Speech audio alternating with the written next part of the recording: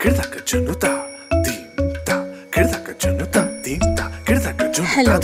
and welcome to Natya Tales, the podcast that explores the diverse world of art and culture. I'm your host Adra, and today we'll be discussing about Indian classical dance, focusing on the storytelling aspect of Bharathnatyam. I would like to engage this topic by quoting some of my personal opinions with relevant experiences of mine. As we all know, Bharathnatyam, one of India's oldest classical dance forms, is not just a dance, it's a storytelling medium that has evolved over centuries, blending elements of music, rhythm, and expression. Since the age of 3, I have been taught and trained to not only use my words, but also use the elements of Bharathnatyam to tell stories.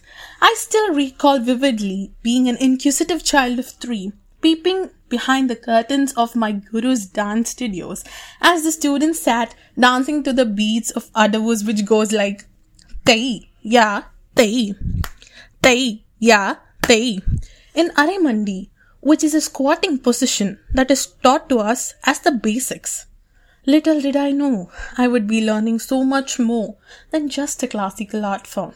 It has shaped and continues to shape how I navigate the crossroads that I can call my identity.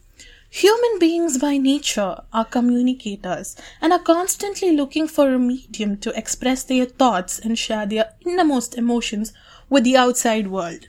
And when they do that, they experience a sense of oneness. Indian classical dance is based on a unique experience of oneness and togetherness. The dancer becomes a storyteller, narrating tales of love, devotion, and mythology through the graceful movements of their hands and body gestures. As a dancer, when I dance, I communicate, I emote, and I reach out to the audience.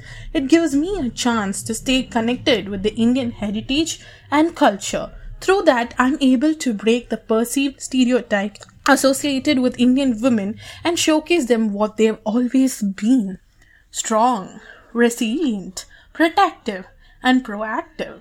Through the elements of Bharathnatyam, I have to deeply think about presenting complex narratives into easy understanding motion. I often have to think about the perspectives of characters, of different races, of different religion, of different genders, or even different species. The amount of times I have depicted a peacock, or a bee, or a flower, or a tree is immeasurable.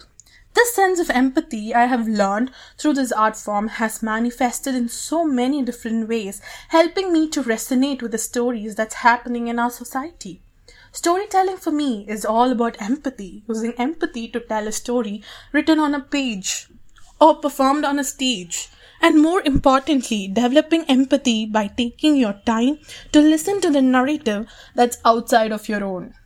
What I have learned as a storyteller is that stories can be told in many different ways, not just through words, through art, through music, through poetry, how someone rushes to meet your old friend, embrace your loved ones. In all these kind of aspects, we are telling stories. Dancers use their body to emote, with facial expressions being a focal point. Through Abhinaya, they bring characters to life, whether it's the mischievous Krishna, the compassionate Sita, or the valiant Hanuman. The audience is not just watching a performance, they are experiencing the essence of the narrative. Fortunate I am to have gotten the opportunity to portray these characters. Bharatnatyam often draws inspirations from ancient epics like Ramayana and Mahabharata. These narratives are not just stories but carry profound moral and spiritual lessons. Moving into an example of goddess Devi, who symbolizes all the attributes of a woman who is soft and gentle, a mother, a nurturer, empowering all those around her. She also personifies strength as she mounts her lion and avenges the murder by millions by killing demon Mahisha. That's why she's called the Mahishasuramardini. Sometimes we forget to listen to stories that make up the individual stories that make up a population.